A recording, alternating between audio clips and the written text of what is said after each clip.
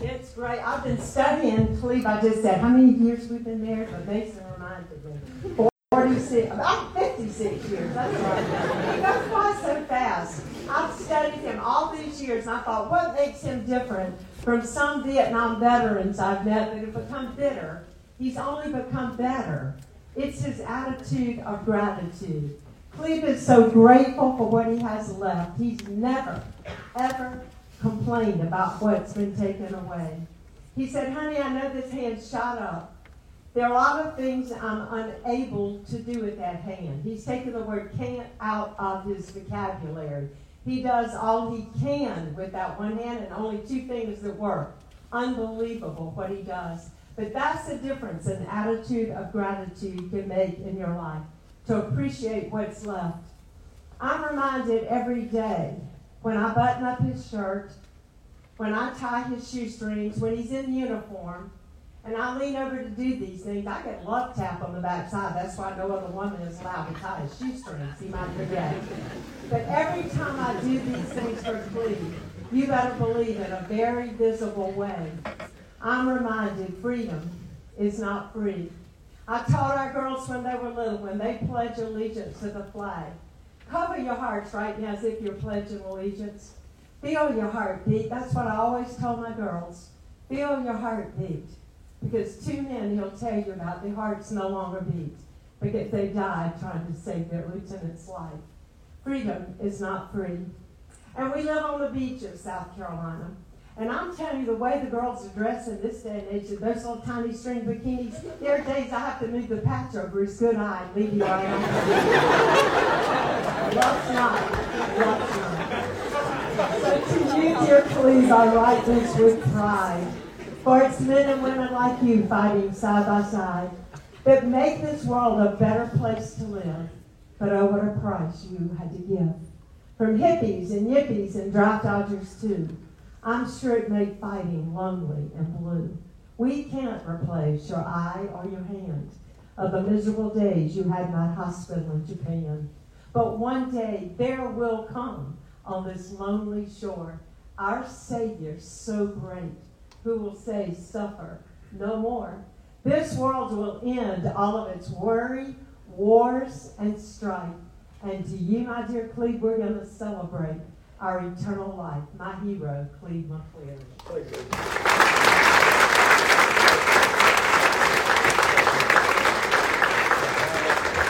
Thank y'all for letting me be here tonight. Thank y'all for being here tonight. And Mason, as far in the Holy Land, it's good to see her again. And I appreciate she and Dennis invited me to be here with you. I won't be long, I promise you. I know y'all got studying and everything else.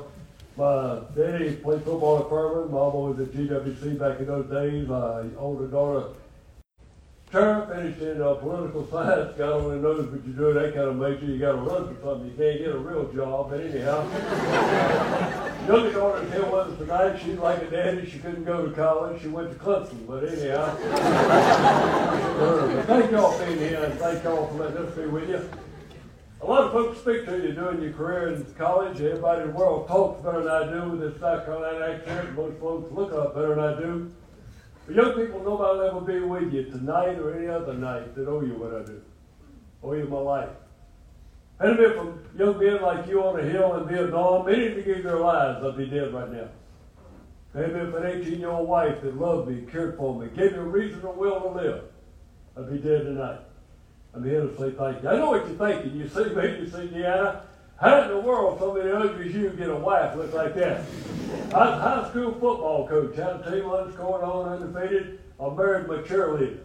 You do that today, you go straight to jail. I promise you. 56 years ago, we got away with it. I thank God for my wife. After being wounded 7 times in Vietnam, 49 operations, 2.5 years in the hospital. So over 600 Marines and sailors come home. Arms off, legs off, eyes out. So about 65% of their wives turn their back and walk out on their husbands. My bride's been with me every step of the way. And believe me, I thank God each day for it. I didn't have to go to Vietnam. I was a college coach. September 1966, I saw a young man on a college campus do something I hope I never see again in person. A young man burned the American flag. You heard about a walk-on the college campus? I was a walk-off. I went into Paul Neeson's office the next morning and said, Coach, I'm going to Paris Island and join the Marines. Coach looked at me and said, you crazy. A few days later, I met Sergeant Ford from Randall, Kentucky. Sure enough, Coach was right. But I endured some Marine training, had some awesome program at Quantico, and from there to Vietnam. Wrote a book about it, made a movie about it. Quite sure with you my last patrol. Had a recon team, we'd go in an area that very few men had been. Instead of going with a 6-man team, we went in with 13 men. Landed on a small tea plantation in the middle of a large valley. As we landed, we found punji pits, booby traps, mines, but we were very fortunate. Nobody was killed sitting on the hill. I cleared a punji pit, got the bottom of that. Had my radio man, McCormick, in a foxhole to my left, Freeman in a foxhole to my right. About 50 yards behind me, a bomb had exploded. Left a big crater in the ground, and I put 8 men on the edge of this bomb crater, thinking it'd have a good bit of protection. About 12 o'clock at night, I thought I heard some enemy movement at the bottom of the hill. I grabbed my shotgun, crawled out of the punji pit, started making my way to the right to see if these men had heard anything. Before I got to them, a grenade came in. It exploded, hit me here in the neck and the shoulder, and like any other brave lieutenant, I jumped back in a hole I'd crawled out of. Started calling for artillery and air support opposition. Well, it was a radio about 10 or 12 enemy, what we call a SAPA unit. No, I'm better known to y'all probably as a suicide squad. It's like these terrorists they got today. These men had grenades tied around their waist, had grenades in each hand and the pins pulled, just went up the hill exploding, killing themselves, trying to kill us. I didn't know them, didn't have anything against them, just didn't want them killing me and my men. And we shoot them as fast as we could. One got in front of me, I shot him. His moment above me in the hole with me, as he fell in, he had some of his hands about the size of one of your ladies' pocketbooks. It was a satchel charge, it was full of explosion. He came in with this and exploded, blew the toe side of the punji pit. I go through the air, reach back to my shotgun, realized the blast had blown my left arm off just above my elbow. Looked to my left, my radio man, McCormick. We're dead, unconscious, at the time I wasn't sure which. Heard me screaming in the right crowd, what happened to grenade pin up I told. A young Marine, PFC Ralph Johnson, Burke High School, Charleston, South Carolina. Ralph jumped on a grenade, smothered it with his stomach, blew himself in half. Saved my life, life of 2 Marines with him. His family later received the nation's highest award, the Congressional Medal of Honor. 50 years ago, we named the VA hospital in Charleston after him. 15 years ago, a street in Charleston, and 4 years ago, a $4 billion destroyer that's off of China tonight. Ralph H. Johnson, I appreciate that. That night, I tried to get over to him with the car that way another grenade came in. As I did, I threw my hands up. This arm was off, right hand covered right eye, grenade exploded. Blew my left eye out, nose off, teeth on the left side out, both eardrums out. Lost most of use of my right hand. Things looked pretty tough, and I figured my only chance to get in the crater behind me where I ain't been fighting. Tried running for the bomb crater. Before I got there, a grenade hit me in the legs. I lay there, it seemed like hours. I don't know how long it passed, but believe me, y'all, I never wanted to live so bad all my life. If I could just see my men get off that hill alive. If I could see my bride one more time. Heard the movement behind me. I said, it's over now. As I got close, I heard something go, Lieutenant, Lieutenant. Recognized the voice, 18-year-old Marine I had from Alaska. He's Indian, Rod Hunter. Rod knelt by my feet. We just picked an enemy off and came up the hill. Bob Lucas from Fort Worth, Texas came and got on the radio. Bob called for helicopters. The pilot said he couldn't get there till daylight. He said, tell them forget it. We've been throwing rocks on the side of the hill, out of grenades. Wondering if I'd be here at daylight. Pilots reconsidered. 3 a.m. the first bird landed. They put the 2 dead, 5 wounded on that chopper. As it lifted, the next one landed. The rest of my men grabbed hold. As that bird lifted, about 150 enemy just covered the hill. 5 more minutes, nobody. We got off that hill alive. Flew us to Marble Mountain, had surgery there, from there to Japan, from there to Bethesda, Maryland. I started walking a little bit. They said, son, your best bet's to go home on leave. Came to my wife's hometown, Florence, South Carolina, and I read a paper one day. Fellowship of Christian Athletes were having a teen crusade at the local high school. I That didn't impress me too much, but I read in the paper, one of my heroes is going to be there, Bobby Richardson, former second baseman of the New York Yankees. And lower in the paper said Bonnie Caitlin Knight, former Miss America from Arizona. I'm a country boy from South Carolina, but I ain't totally stupid. I turned to my wife and I sure like to go see Bobby Richardson. You know, any Marine like to see Miss America. So we went out to the FCA rally that night, and Bobby and Bonnie Kay got up and shared, as I have tonight. Billy Zioli, President Ford's personal chaplain, brought a message that night that God's used to change our lives. And in Billy's message, he said there are two kinds of fools in this world: a fool for Christ and a fool for others. He said, whose fool are you? Whose fool are you? I knew that night whose fool I've been all my life. So I never drank, I never smoked, just to let it all full sports. Been all stadium, state champion of mile run, just to impress people. I go to Sunday school and church ever since 9 months before I was born, because that's what Mom and Dad want me to do. 26 years of my life, every Sunday, I'd walk out of church, every Sunday, little white-headed lady would pat me on the back, told me what a fine Christian boy I was. Y'all ever heard that before? You know, so many people told me I was a Christian, I thought I was. Jen and I, we had Bible study, prayer, family devotion ever since we first got married. I impressed her, she impressed me. Let me tell you, God wasn't impressed. We had a whole lot of church and a whole lot of religion in the head. What we needed was a Savior in our heart.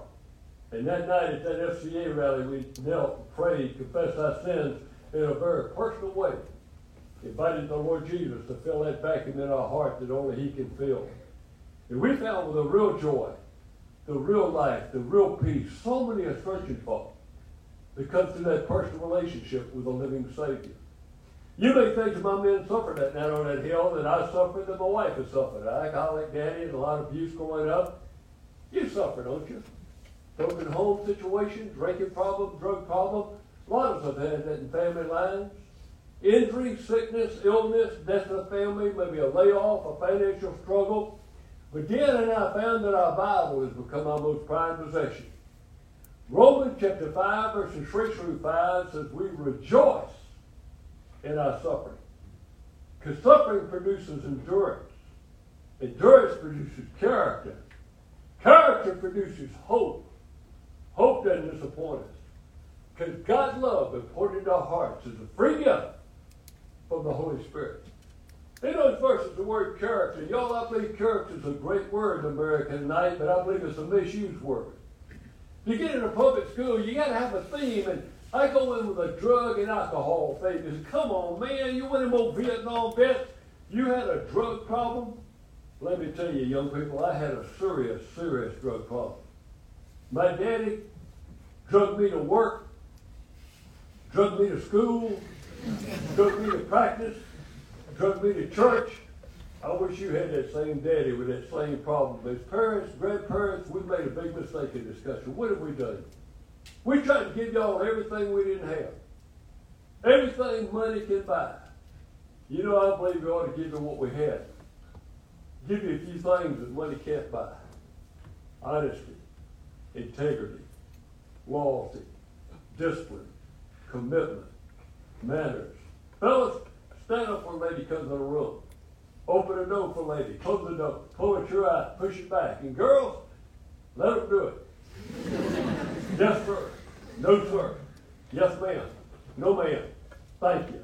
God bless you. I love you. Simple words, but important words. When I was in that mass unit, no I was supposed to live. It's a death-bed situation.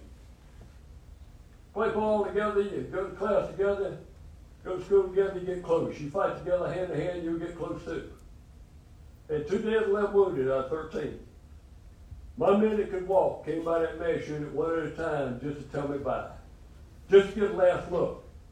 I started saying they were crying, but you know Marines, man, we tough. We don't cry, but the eyeballs were sweating pretty good.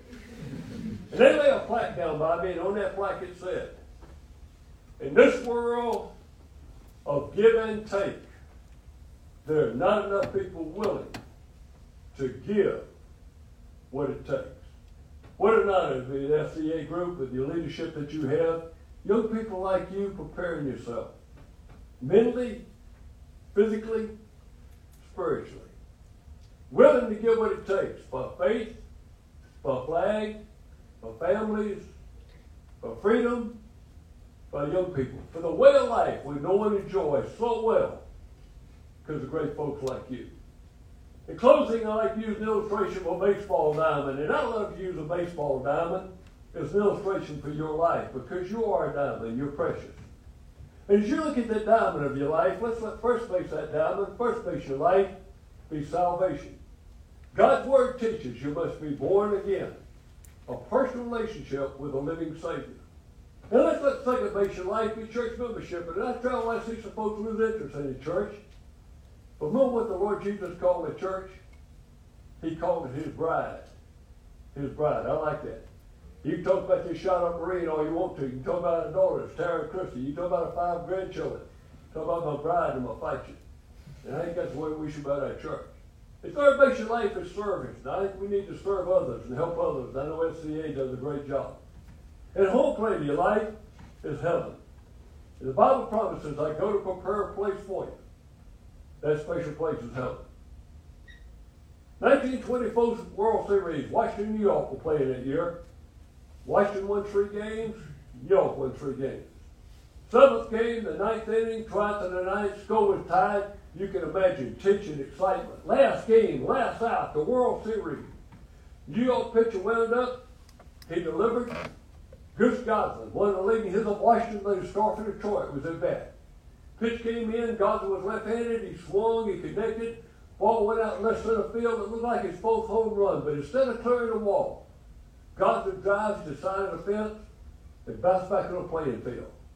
Goose Goddard ran it first, headed for second, ran it second, headed for third. By this time, left fielder played the ball. Rick shut off the wall. He fielded, he turned, he threw for home with everything he had. Goslin was cut that third base line. Throw was coming in from left field. Everyone from Washington was standing. Everyone in New York was standing. They knew it was going to be close at home. As the throw came in, peg was high. Catcher New York had a straight way up. As he reached to get it, Goslin slid under it. Everybody's feet. Throw was high. Tag was late. Goslin was safe at home. Crowd went wild. Hollering, yelling, running in the field, ripping up the bases. But as they got near home plate, as that settled there at home, that fella dressed in blue, that umpire was squatted behind the plate with his fist up there screaming, "You're out! You're out!" Killing umpire. Blind dumb up. Everybody sees throw had been high, tag was late. How in the world could call it out at home plate? Umpire grabbed the megaphone. He turned, he faced the crowd, came down to celebrate. All of a sudden wanted to kill him. Says, "I've called the base runner out because he never touched first base. He failed to tag first base." You look at that diamond of your life tonight. Maybe walking around one of the most beautiful campuses in America in the lake here. You maybe just want to get along with the Lord and replay that baseball diamond of your life and make sure you touch that first base. I don't know how close to death you've been, but I guarantee you I know how close to death I've been. And if I'd have died on that hill in Vietnam and I missed about a half a heartbeat, I'd be in hell for eternity right now. You heard about God, knew about God in the Bible and all that, and had it all in my head. But I never invited him in my heart in a very personal way. I touched second, I touched third, but I missed the most important base. Let us bow in prayer. Every head bowed, every eye closed, every heart lifted. As you look at that baseball diamond, you may say, "Cleve, I've never heard it quite like this. I never looked at my life as a baseball game, as a baseball diamond, but as I do tonight, I need to replay that game. And Lord, tonight I want to touch that first base. Lord Jesus, I confess my sins to you. Ask you to forgive me of my sins, and I invite you in a very personal way to come dwell in my heart. Thank you. Thank you, Lord Jesus, for dying for me, and help me, Lord, to live for you. In thy name we pray, that God be the glory. Amen. Amen.